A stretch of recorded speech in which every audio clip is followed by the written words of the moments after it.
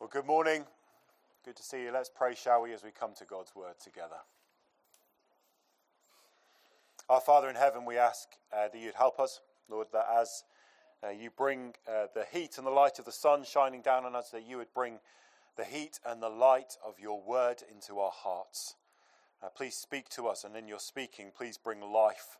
And in bringing life, please bring glory to your great name, we ask. We ask for your help. Amen.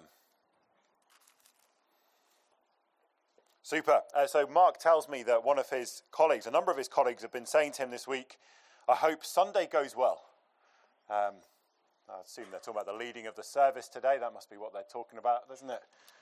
A Sunday has arrived, hasn't it? Sunday is here.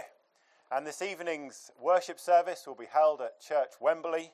It's going to be live streamed for those who can't attend in person. There we go. Football mania. It has descended, hasn't it? 55 years since England were in the final of a major football competition, that is.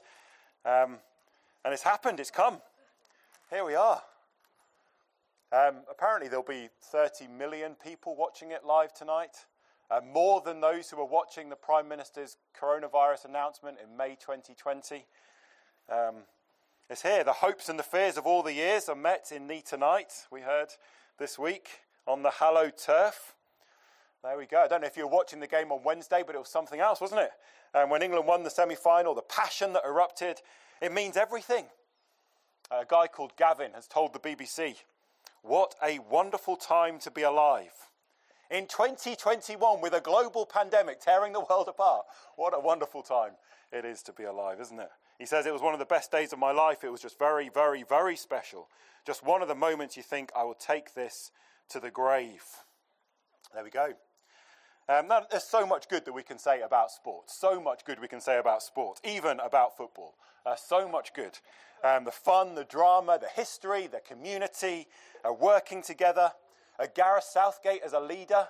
After they won on Wednesday, Gary Neville said this. He said, he's everything a leader should be, respectful, humble. He tells the truth. Those are great leadership qualities, aren't they? Common grace writ large in that observation. And yet good things easily become God things, don't they? Now, what is it about sport that does that? What is it about kicking around a lump of leather into a net that can become so all-encompassing? What is it? A guy tweeted on Wednesday, he said, I didn't cry when my daughters were born, but I did cry when England beat Denmark. Now, what is it? What is it about sport? Sport isn't even trying. It's not even trying to answer humanity's deepest need, is it? It's not even trying to be redemptive or saving. Now, after the final whistle, Gavin may take the moment to his grave, but the grave will still beckon, unmoved, undaunted, and our hearts will still ache. Now, what is it about sport that draws such intense emotion and devotion? What is it? I think it's this. I think it's that it is a distraction. And maybe a little distraction isn't such a bad thing, but a guy called Carl Trueman said this, and I think he's right. He wrote, sport is a distraction from the unbearable truths of our own existence.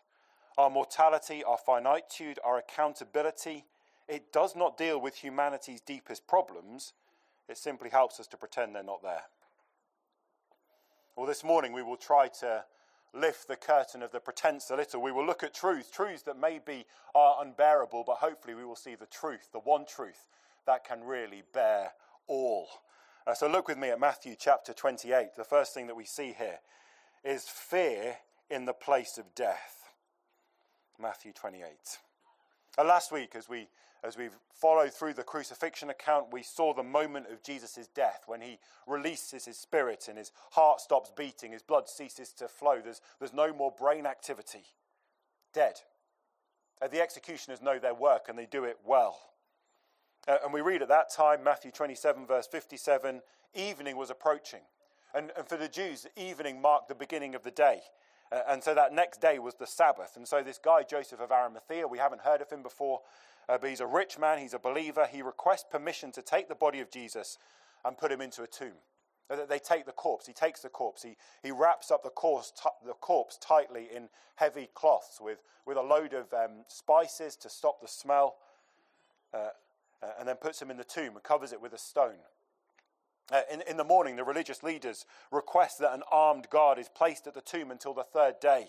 They want to prevent any nonsense spreading about the rising from the dead. And then it's quiet on the Saturday. And Matthew picks it up as the sun rises on the Sunday morning, the day after the Sabbath, on the third day. We read in verse 1 about Mary Magdalene and the other Mary, a women who had watched it all. We heard of them in chapter 27, verse 56, watching the crucifixion. Verse 61, sitting opposite the tomb when Jesus gets placed in it and the stone gets rolled across the entrance. And now we hear how they go. They went to look at the tomb. And the looking implies reflection. They go to reflect because it's a place of death.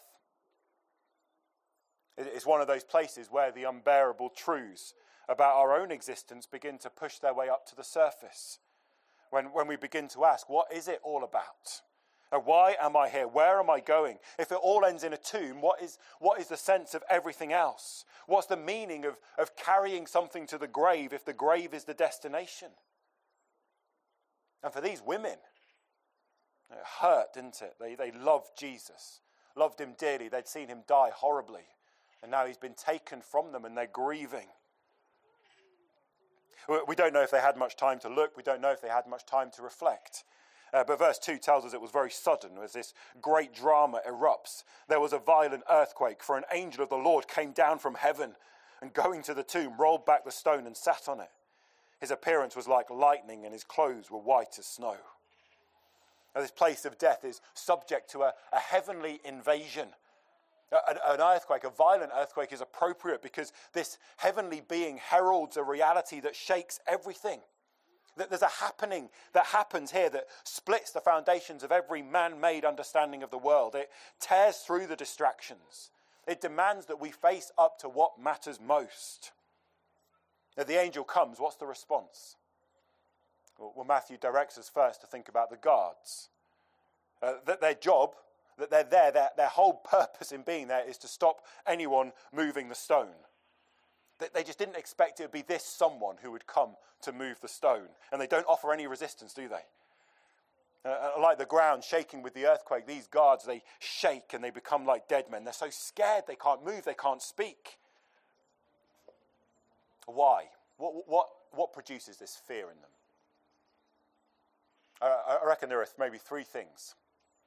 The first one, I think, is just the fear of something that you don't know, or something unknown. These guards, they're doing their job, and they're suddenly confronted with this reality that goes beyond everything they ever knew. They haven't got a category to put it into. The fear of the unknown. And then I think there's fear of great power. Now, whatever this lightning-clad figure is that comes and confronts them, the guards are utterly powerless. Now, if these guards had any kind of bravado as they stood there with their armor and they're guarding, maybe as they see the two women come in, they stand up tall because, no, they're guards, aren't they? They're strong. Well, all of that melts like a moth before a furnace as they get exposed as pitifully powerless. They can't do anything. And yet I think the greatest cause of their fear is that this angel that comes is pure holiness. His appearance as lightning, his clothes white as snow. It echoes Old Testament visions of the holiness of God Almighty. Because that's where this angel comes from. He comes from heaven, comes from the presence of God. He comes bearing about him the atmosphere of blinding purity. And these men are terrified. And more than their fear of the unknown, more than their fear of their own powerlessness, it's the fear of sin in the presence of holiness. It is heaven's presence that petrifies them. I think people can speak dangerously easily about heaven without ever questioning their fitness for it, and without ever wondering if they could survive it. Now, we've got to make no mistake when we think about heaven, it is happiness. There's an immensity of joy located in heaven that goes beyond any description, but it is purity. And we are not. No, but in the Old Testament, when Isaiah has a vision of heaven and he sees these heavenly beings, maybe like this one that came down, these flames of fire circling around. They're circling around the throne of God. These are beings that kind of maximize all created holiness. And they roar to each other with voices that shake the earth. And they cry out, "Holy, holy, holy is the Lord God Almighty." And yet even with the power of their angelic perfection, they must cover their faces before the original uncontained holiness of God. Heaven is happiness and heaven is holy. And these gods are stricken with terror because of sin in the presence of holiness. And we see first in this place of death, heaven invades and there is great fear. Maybe in some ways it shows why all of us find death terrifying. Now, when death is far away, we can maybe speak stoically of it or we can laugh at it. But when we face it, there's a guy called Kyle who thought he was going to die just a couple of weeks ago. He was in one of those moments when he thought he was going to die. He was on an aeroplane and the aeroplane experienced engine failure and the stewards are running around telling everyone to brace. The pilot comes over saying we have to prepare for a crash landing. And he writes, "I never felt so out of control or totally exposed or honestly so scared."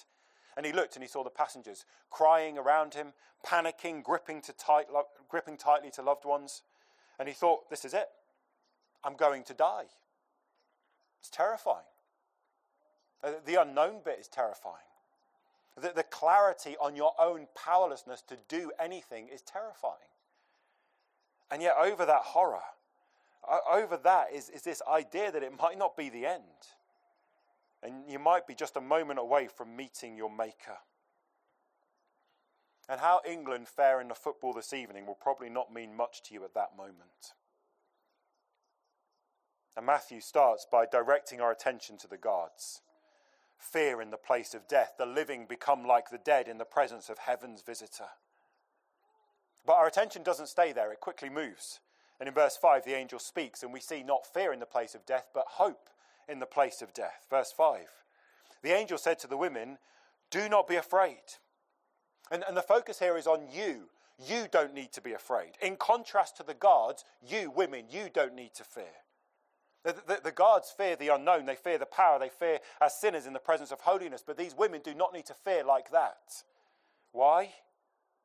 Well, look what the angel says. "I know you are looking for Jesus who was crucified." They've come to contemplate death, to look at the tomb, to look for the crucified. And the angel says, that's why you don't need to be afraid. And with this, there's a kind of flood of great fulfillment of what Jesus had said long ago in Matthew chapter 7. He said, "The one who seeks finds." These women come seeking the crucified, and the angel says he's not here.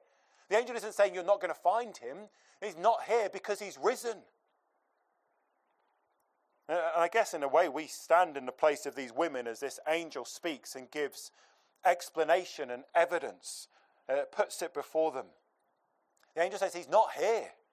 That's the fact. A body had been placed in the tomb, a stone had covered the entrance, the tomb put under guard, and now the body is gone. Fact. Why? Well, the angel explains. He has risen. And then the angel invites them to investigate.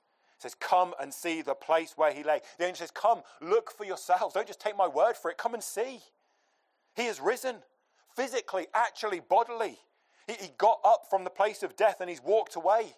This resurrection, it's not an idea or a philosophy or a good feeling. His heart had stopped and they saw him die. And he was wrapped up dead. But now he's not there anymore. He lives. And what does it mean? Well, this is when it gets a bit weird. You notice the angel came and rolled away the stone. The angel is not coming to open the door and let the dead man out. The angel is opening the door to let the witnesses see in. Jesus is gone.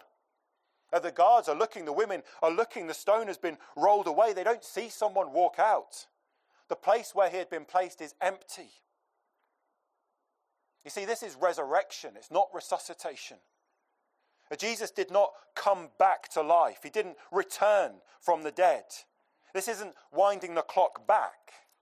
This is going forward, racing ahead. This resurrection is new life. It's a kind of life that hasn't been seen before. Jesus has not gone into death and come back. He's gone into death and he's come through. He's emerged on the other side. Now, all of us, I think, we all go through life searching for something that's authentic. We want to know reality. We want substance. And we chase it down so many blind alleys, and we just get left aching with a kind of self-constructed and flimsy pretended authenticity. Full of these kind of distractions away from the unbearable truth that we are just shadows and we're fading, and there's eternity that aches in our hearts. Dust is filling our mouths and nothing is real until we look at this morning in Matthew 28. Until we see when this dead man got up and walked through a rock, he didn't need to move the stone. Do you know why? No, not because he's a ghost. His body's gone. The women physically clung to him. He was solid. Why didn't he need to move the stone? Because he's more real than the stone. He's more solid. He's more permanent. He's immortality. He is life. He's real. The Son of God had come and entered into our situation. He became like us in every way. That means he entered into our fragility. He came into this fleshliness that we know, our bodies that are subject to rot and ruin. And there he died in our weakness. But he is raised out of our weakness, raised in power, raised beyond the claim of death.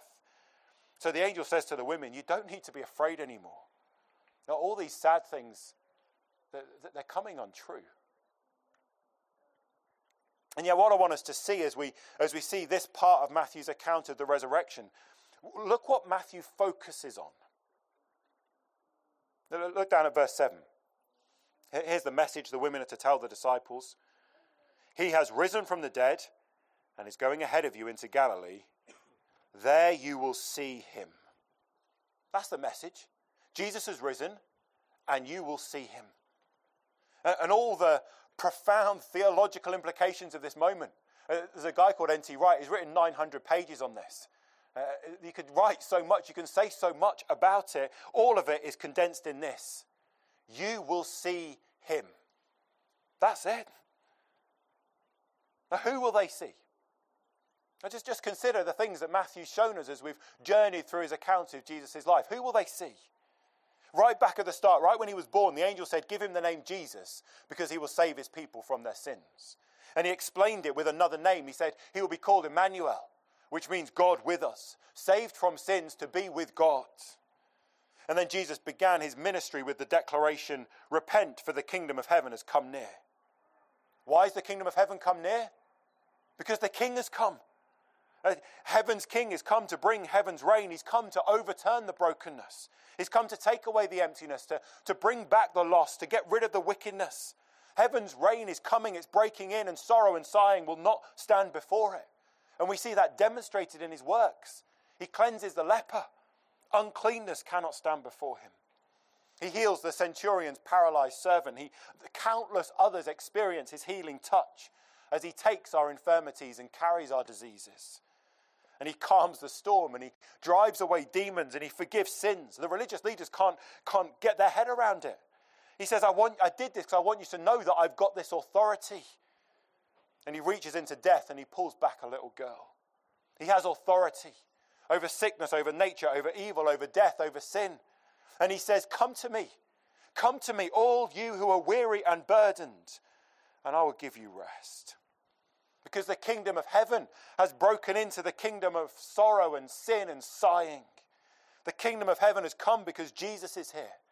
That's what the disciples had seen. And then he's gone, snuffed out. Hope had begun to dawn, and then night swallowed it back up in that blood-stained, flesh-torn corpse in the tomb. But that wasn't hope gone. That was hope blossoming. He went there on purpose. That was his purpose, to give his life as a ransom for many. His death was the price that was paid, the price paid to bring his people back from their sins. He was paying the entrance price to get people into the kingdom of heaven. Not to get him into the kingdom of heaven, but for all who come to him to enter on his credit. He came to save his people from their sins. And this saving of the Lord Jesus it's not just something transactional. Now imagine Susie being taken hostage, and the captors demand a ransom price, something crazy, £50 million. And her father, he sells everything he has, he crowdfunds, he steals, he begs, he borrows, he does everything he can to gather together this great amount. And he raises the money and he pays the ransom, and Susie is set free. Susie is saved at that moment, isn't she? The transaction is the exchange of the money, the paying of the price. And yet isn't the real saving not when the price is paid, but when Susie runs into her father's arms? Isn't that the saving point? No, without the reunion, the saving is not complete. Now, we as Christians talk about being saved a lot. It's right, there's lots for us to say. But if we stop at the forgiveness of sins, or the healing of our diseases, or getting to heaven, or being free from evil, or the end of sorrow and sighing, if we stop at those things, we've stopped too short. Because he came to save us from our sins, and the saving is Emmanuel, God with us. So when Jesus had risen, he didn't send an angel to say the price has been paid. It has been. He didn't send an angel to say, I've got your tickets for heaven. He sent an angel to say, you will see him. Being saved is to get him. Being saved is to come to him. It's to find rest in him. Yes, he will bestow all of his benefits, but the greatest is to know him. So imagine that moment in verse 9 that Matthew tells us. That the angel says to the women, go and tell. The women run to tell, and it says, suddenly Jesus met them.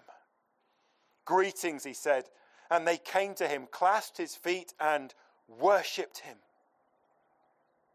Greetings. It's an everyday, it's a good morning. Hiya, that's what he says. Jesus, there he is. Can you imagine these women? They came to look at the tomb, and now they find themselves looking at him.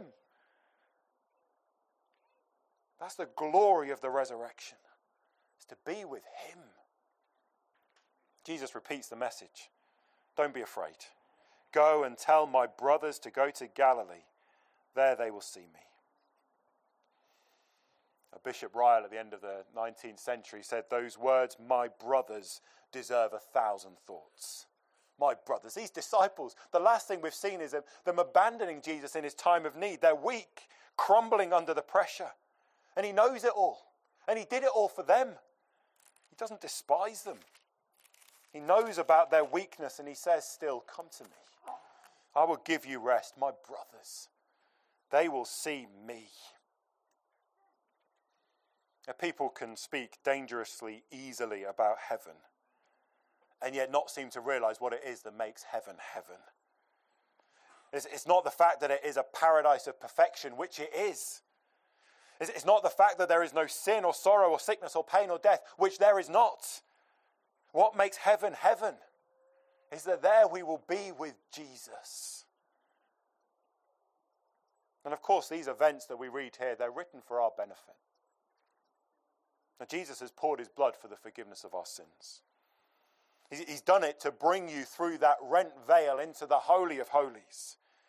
He's done it to bring you even through death itself, not to bring you back from death, but to bring you through to the other side, to bring you to the only place where our souls can be satisfied. He came to save you, and he died to save you, and now he's been raised to save you. And the saving is to see him. And now we see by faith. As we read of him in the scripture, as the Spirit opens the eyes of our heart, as we trust on him, we see by faith. But there will come a day when that faith is done and we will see him face to face as he is. We will look on him. Now we come by faith, but there will be a day when we will come physically and bodily, risen like him. And like these women, we will rush to him and we will grasp hold of him and we will worship him and we will find sweet rest for our souls. Here is hope in the place of death. Do not be afraid. That's what he says. That's what the angel says. That's what Jesus says. Do not be afraid. Do not fear because of your sin. Why? Because the blood has been shed for its forgiveness. Do not fear because of your weakness. Do not fear because you are stretched and you are worn and you are torn. He said to the weary and the worn, come to me. And do not fear because you seek the crucified one. And those who seek, they'll find. And do not be afraid. You will see him. And what now? Now what do we do now? No, well, where does this leave us as we wait for our faith to become sight? Well, these wonderful women, they worshipped and they witnessed. That's what they did, isn't it? They worshipped Jesus with great joy. That's how we respond, isn't it? We praise him, we honor him, we give thanks to him, we lay down our lives for him, we be glad for him and in him. And that worship beautifully combines with witness. Go and tell. Go and tell what? That he's risen. Jesus has risen, and all who seek him will find. You will see him. We'll have more on that next week as we see as Jesus gives the commission to the church.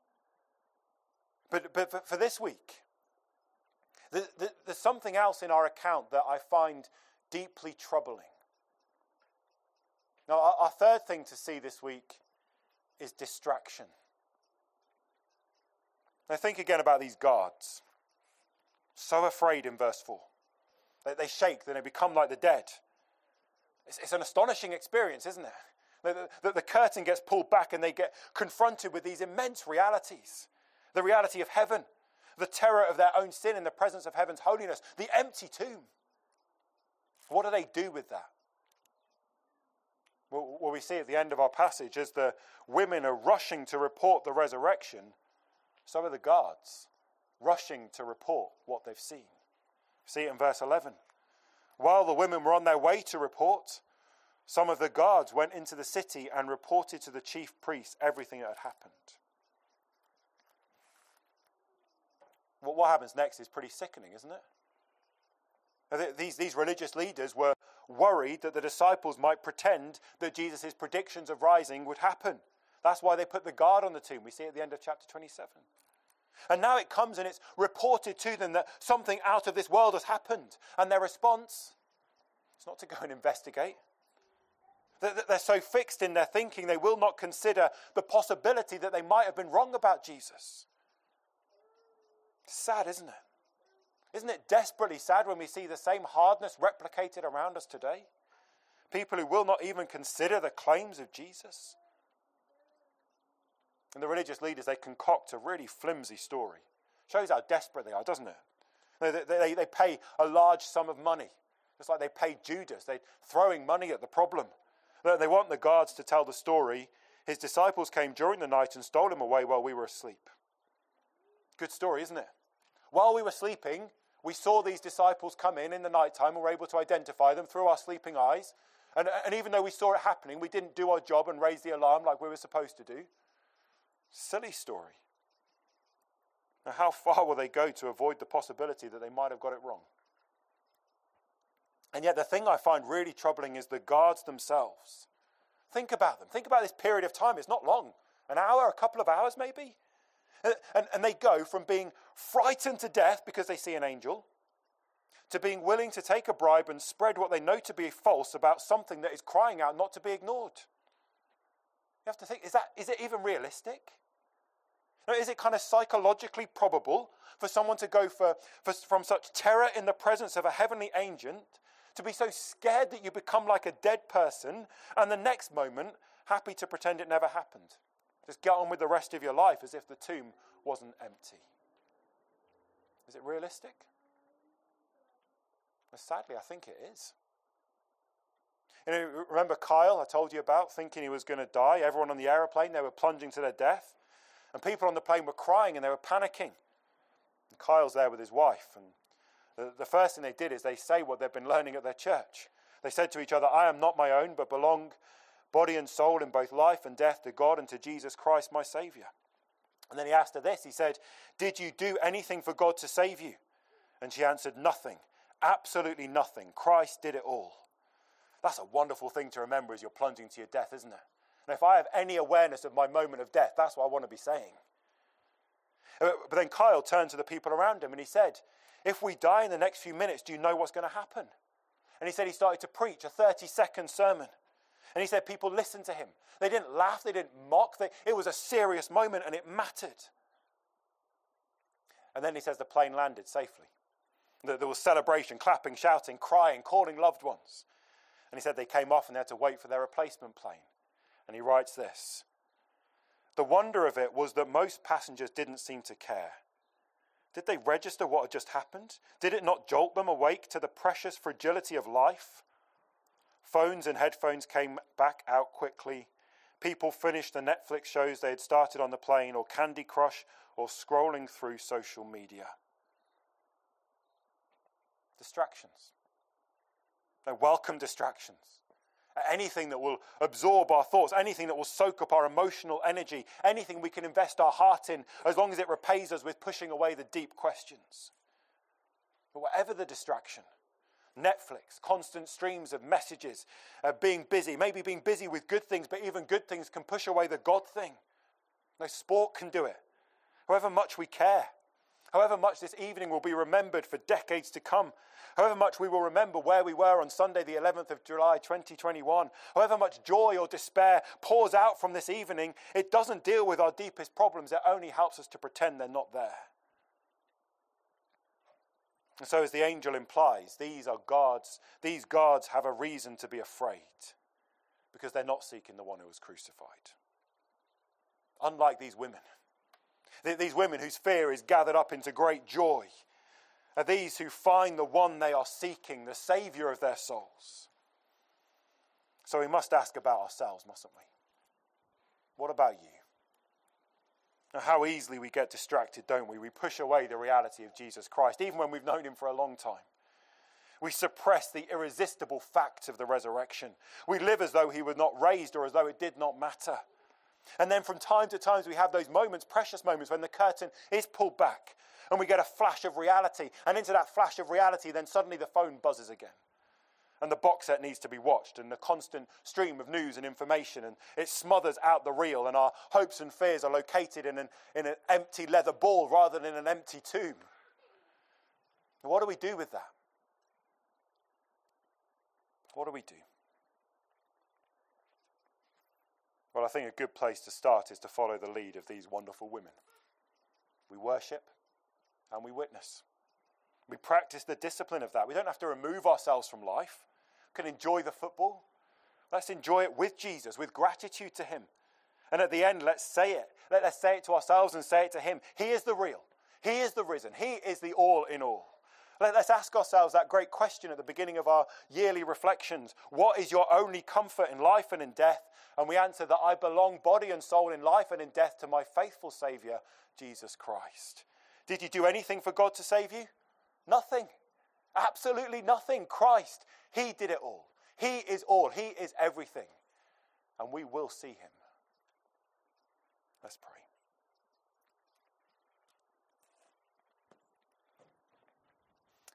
Our God in heaven, I pray that you would fill our hearts with the glorious reality that our Saviour is risen. We see him by faith, and one day we will see him by sight. And may everything else be built on that. Amen.